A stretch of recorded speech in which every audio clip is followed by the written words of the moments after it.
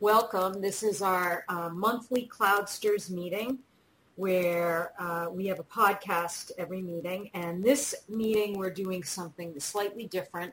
We're talking about an article on Cloud Computing magazine that is put for free this month. And the title of the article is The Nuances of Cloud Economics. And it's actually part of a column called Cloud Economics Column.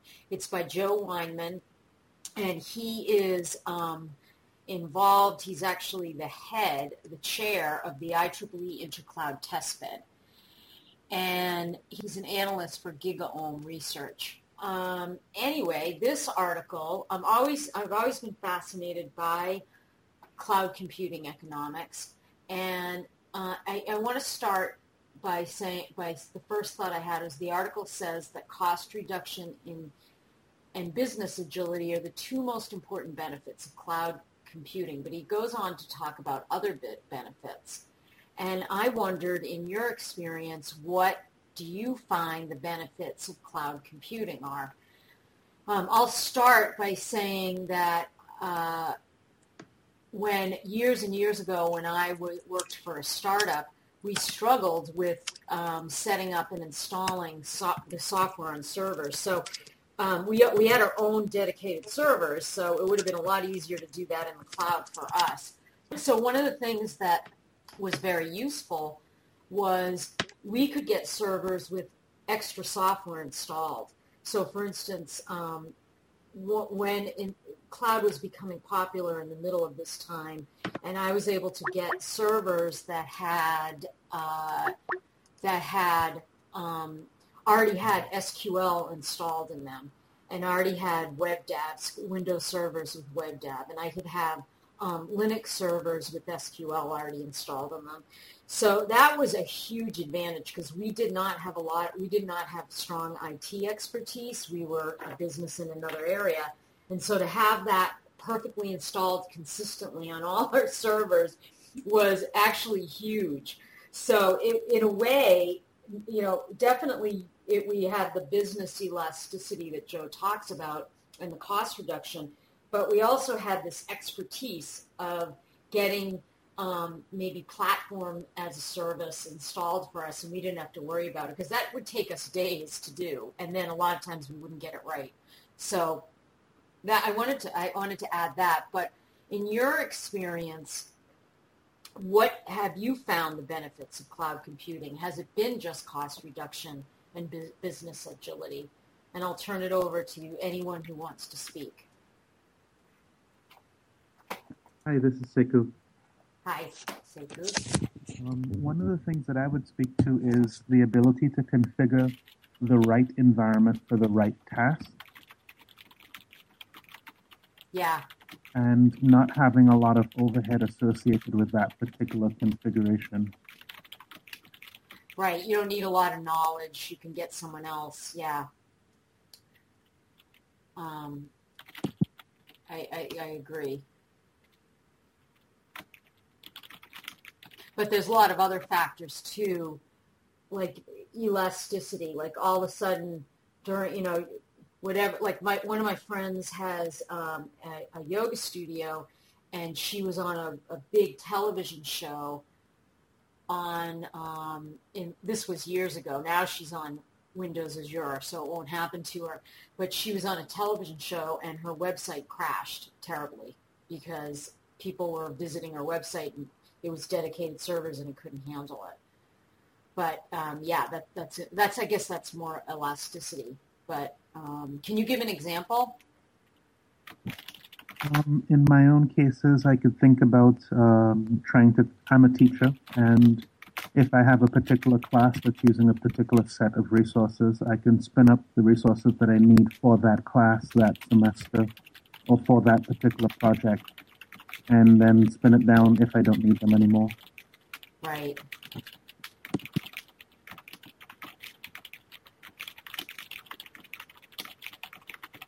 And it can be very particular setup too. That's what's great, like you said. Anybody else?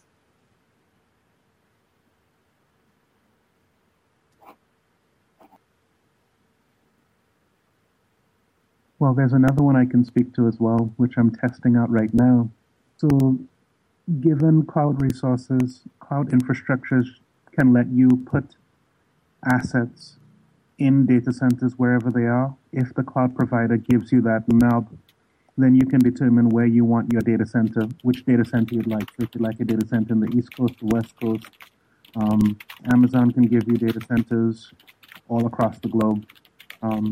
So if the resource that you would like is going to target a specific location, geographic location, you can pick the right data center for that application. Right, and even in your case with one interesting thing when you were talking about your class, I've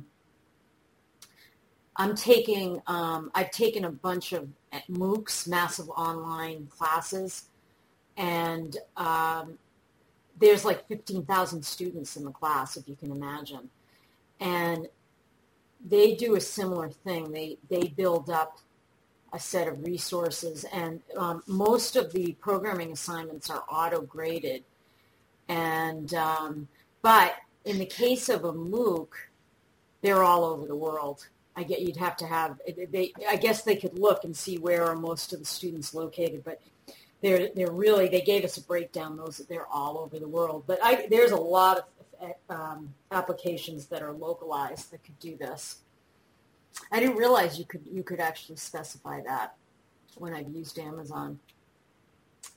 Any other important benefits of cloud computing? So this is Tom Coughlin. Can you hear me now? Yeah, I can hear you. Okay.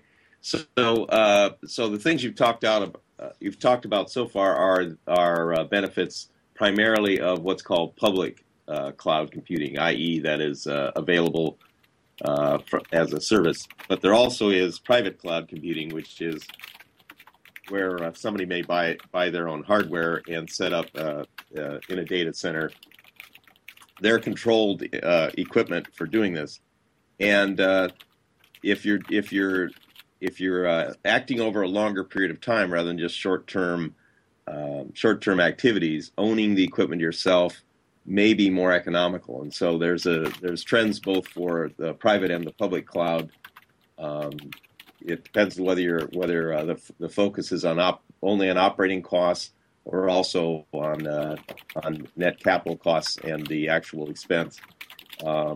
It can be cheaper to own your own equipment, and that drives the demand for creating private cloud storage. Both public and private cloud have the advantage that they can be accessible over the internet, but the private cloud gives people who are sensitive to that more direct control over the equipment and the assets within the equipment. The public cloud, you're buying things at some premium from what you can own it, and also you don't have the direct control. This is Bing-Wei. About private cloud, Tom just mentioned, I think I have a very good example in my department. In my university, actually, we have many terminals. Like it's not like a terminal like 30 years ago, but they call it thin client. It's actually a very it's a small box and connected with Ethernet and connected to a monitor. Then there's a cluster in a data center that can actually is serving like Windows desktop images. So all they can very easily deploy the thin client in anywhere in the building and without carrying on a heavy desktop. They only need is a monitor. So that is also another good step when you are trying to deploy your IT facilities. You can actually do it like this. But the backend is actually usually is a Xen server or Xen desktop or maybe VMware or maybe Windows. I mean, it doesn't matter. But it's a new kind of technology that before cloud computing even in use in I think we can think about it as a private cloud too, because they are also providing on-demand access like this kind of thing. Another thing is my own work in Hadoop.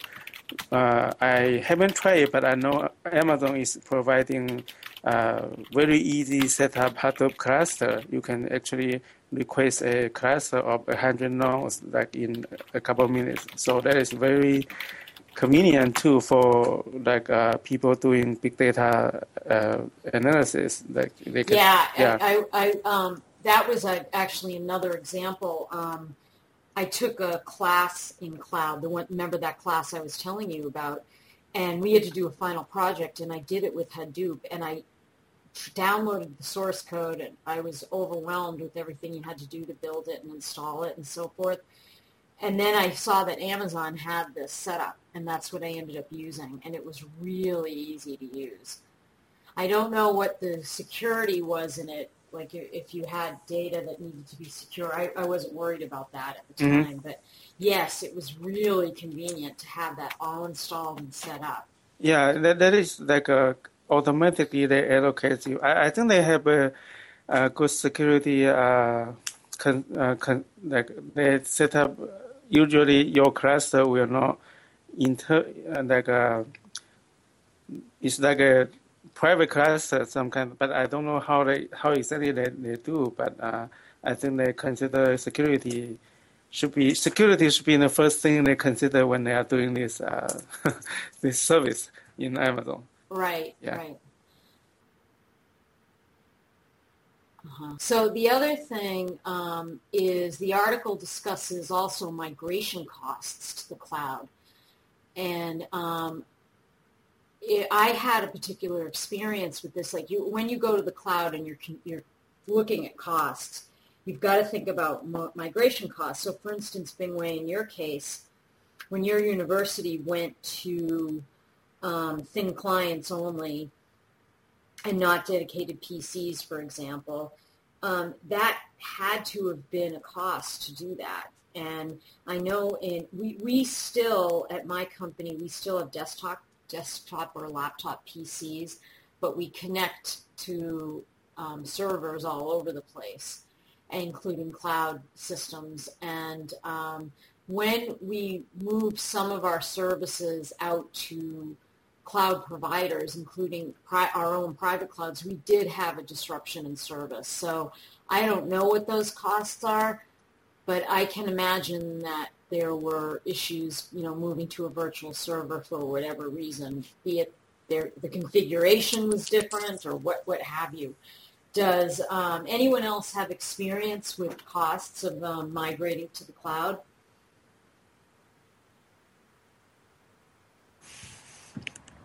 Hi. Hello. Hi, this is Mehdi. Hi, Mehdi. So I want to tell you about what's exactly the cost. What is one of the advantage of the cloud is cost effective, because when you want to use the system is a kind of you pay based on what you use. Right. And so this is one part of advantage of the cloud. And also, for example, when you want to request and increase your resources, for example, you want to add new virtual machine, so you will be pay for just one virtual machine, not the whole cloud. And you don't need to pay for the investment for when you want to have a startup business, so you can use your credit card and get one part of the resources as you once use. For example, you can use just $10 and you can increase, for example, in one day your business grew up, you got a lot of users, so you can add more and pay more for the resources. You don't need to pay for everything. Right, exactly. The article discusses this as they call it, I think he calls it business agility. It allows your computing resources to respond quickly to your business needs. And it's I think it's why cloud has grown the way it how much it has grown. And regarding to the security and privacy in the cloud, so far most cloud vendor try to introduce several security methods, so you can encrypt your data and you can use this encryption. But still we have some problem about the privacy, because when you submit your data to the cloud, so it's a kind of you share your data minimum with the cloud vendor. And for example, currently in our lab, we are working on provide some encryption methods that can be run on the mobile cell phone or mobile devices. So it's a kind of we're looking for you encrypt your data as a user on your cell phone and then submit to the cloud, because you think about that it could be the privacy can be violated by the cloud vendor, by agencies, by malicious applications. So we're looking this kind of a problem currently we have in the cloud computing. Interesting. Yeah, you should write a blog post about what your work you're doing in your lab. Yeah, we already published a paper, and then also we can address this kind of information, both the what's the problem we have in the cloud computing. Yeah, that sounds interesting. We're going to do one more question. The last question I had was, given that the cloud represents a set of resources to meet a set of demands correctly, and then correctly matching those set of demands, say, for instance, if distance and price are a factor. Joe Weinman in the article says that's too complex to solve. He says that's NP complete, that problem is NP complete. And I gave in my email a link to that. And my question to you guys is, what experience have you had, if you've had any, where your cloud did not meet your demand? And the example I have is, I put a link in the notes that I sent out, is Netflix in 2012. If you guys might remember this, they went down, and Netflix uses AWS cloud services exclusively, and so they went down because AWS had an outage, and it didn't take the entire world down, but it took a lot of people down. And I don't know why that failure. I didn't get a chance to look and see. Does anyone know? I think that is just a power outage. The whole entire data center has right. Oh, it was a power outage. Yes. Okay. I'm looking right now. There's an article in the Wall Street Journal. Lessons learned. Let's look at this one. Mm-hmm. So it was from a power outage, yeah. It started around 8 p.m. Pacific time. It lasted for 3 hours. It affected only the Netflix members in the Americas. Oh, this is from Netflix. This is a statement from Netflix. And they do a root, I'll put this link in the notes, but they have a root cause analysis of their outages. And the short version, they say, is that one of Amazon's availability zones failed on Friday due to a power outage that was caused by a severe storm. Power outage was restored 20 minutes later. However, the elastic load balancing server suffered from capacity problems and an API backlog which slowed recovery. Our own root cause analysis uncovered some interesting findings, including an edge case in our internal mid-tier load balancing service. This caused unhealthy instances to fail, to deregister from the load balancer, which black holed a large amount of traffic. Doesn't sound good, in the unavailable zone. In addition, the network calls to instances in the unavailable zone were hanging rather than returning no route to the host. So anyway, they go on to say how they're going to fix it, and I don't know of any outages since then. But have you guys, anybody else have an experience with failure? Well, this is Tom. Can you hear me? Yeah, I can hear you.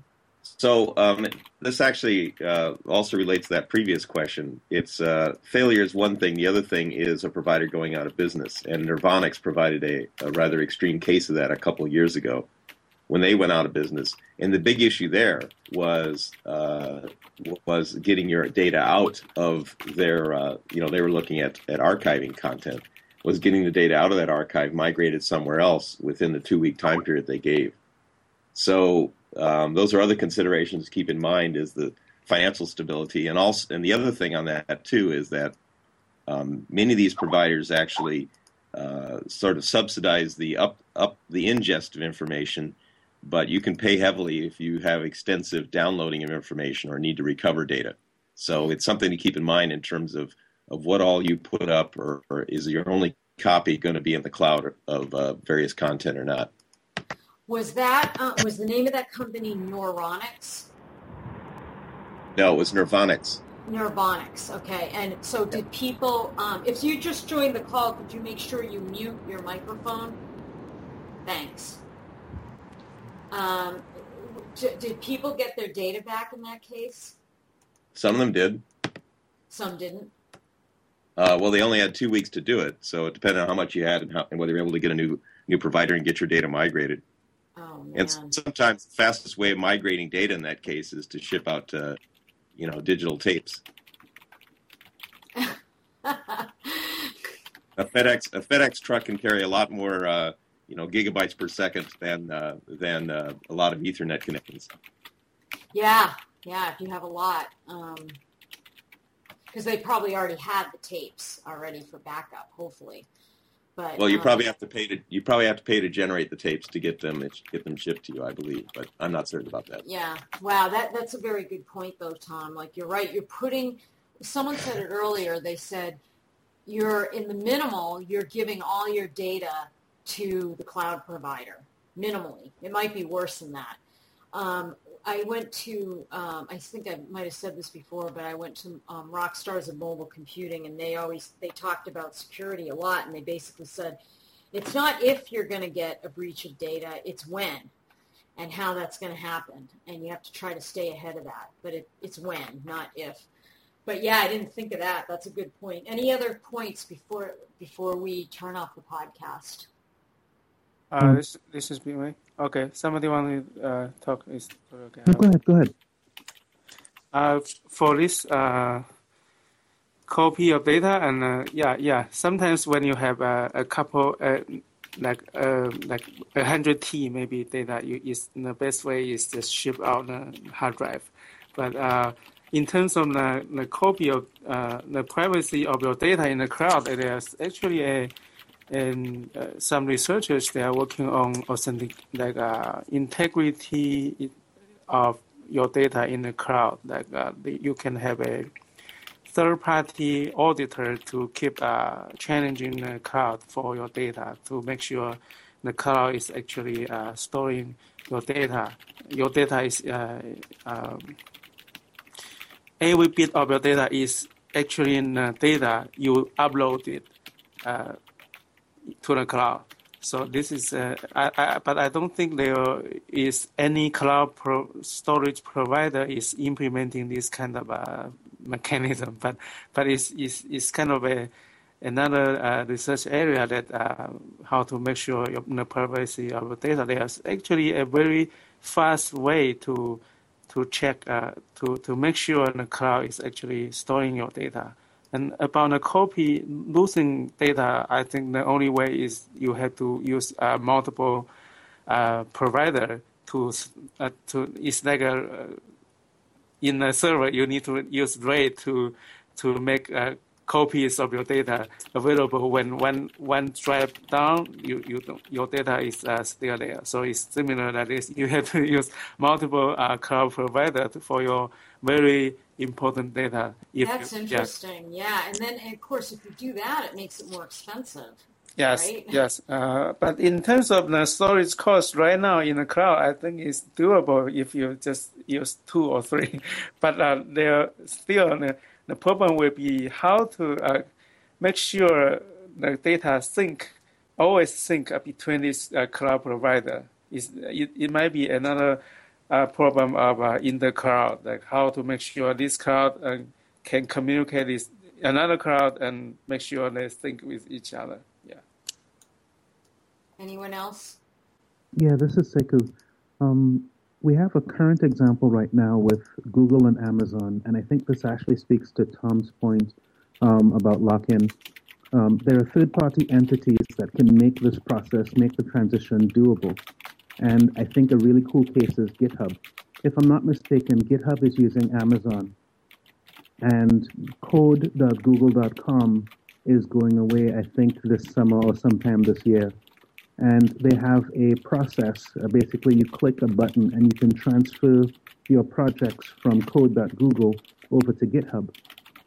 So that's really data that's being housed at Google that is being transferred to Amazon through this agreement that that both code.google and Amazon, or code.google and GitHub probably made a little while ago.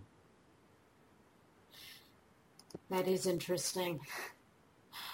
I had a question for you guys. I know we'll keep going on and on, but this is an interesting topic. I can't find it in the paper right now. In the paper, he mentions that, oh, here it is. It's on the last page of the paper, page 91 of the paper. It's in the game theory and system dynamics. I didn't understand this dynamics. I wonder if you guys did. He says the system dynamics of a market suggests that light users will prefer to pay on a per-use basis, where heavy users prefer flat rate. That makes sense, right? But he says then as more heavy users migrate to flat rate plans, the average consumption level increases, driving flat rate prices higher. So I guess that does make sense because the flat rate places need more storage, right? More users will then defect to the pay-per-use plan, creating this virtuous cycle when the pay-per-use plan dominates the flat rate one and then it goes back. Bitcasa, a cloud storage company, originally offered a flat rate for $99 a year, but they were forced to raise prices to $9.99 per year and ultimately discontinued the plan. That was the first I had heard of that. I work with a lot of places that do flat rate. Google allows you to store an enormous amounts of data free, and then when you're beyond the free, they only charge you $1.99 a month for like an increase by tenfold or hundredfold. I can't even remember what it is. But do you guys have any particular cases of that kind of dynamic? Like if you have a cloud system where there's a ton, like Cyber Monday, and there's a huge load, does the cost per use of a cloud service go up Cyber Monday? Does anyone know? Yeah, this is Mehdi. Hi. So is it like when we talk about like a pay-per-use services, so people think about that if you want pay per flat, so will be expensive, and it's not possible to pay flat rate. So that's the reason we're looking currently for pay per users. Is actually similar if we check the history of the cell phones. So when we first time had cell phones, we pay per users. We think about that, how many minutes today we talk, and we need to pay these minutes. So then it's changed to flat rate. Why? Because the cost is a decrease and the vendor can provide service based on the flat rate. So everyone can choose this kind of rate. Now currently, for example, some vendors transfer their rate from the pay users to the flat rate. For example, currently if you are using Amazon Prime service, so they give you the unlimited data access storage for the photo. So why? Because they estimate now if I want to provide service for users, how many users I will be have and how much they need the data access and how much we need use the storage services. So it's a kind of based on, because the cloud is not, still is not mature. So currently we always looking for per users because it's cheaper and it's faster. We can use the service. But I believe that in the future, all services will be changed to the flat rate. Interesting. Yeah. Because there probably will be enough resources around for us to be off on flat rate. Or maybe a tiered rate like Google does. Google's is somewhat flat, but it's tiered. Let's see. Someone had something online. I just want to, yeah. Right. It is hard. The real challenge is what to charge the user. Yeah, and the tiered pricing is one I've seen more. I've seen more tiered pricing. So I'm going to end the podcast. This was really interesting, though, so I'm going to stop the recording now.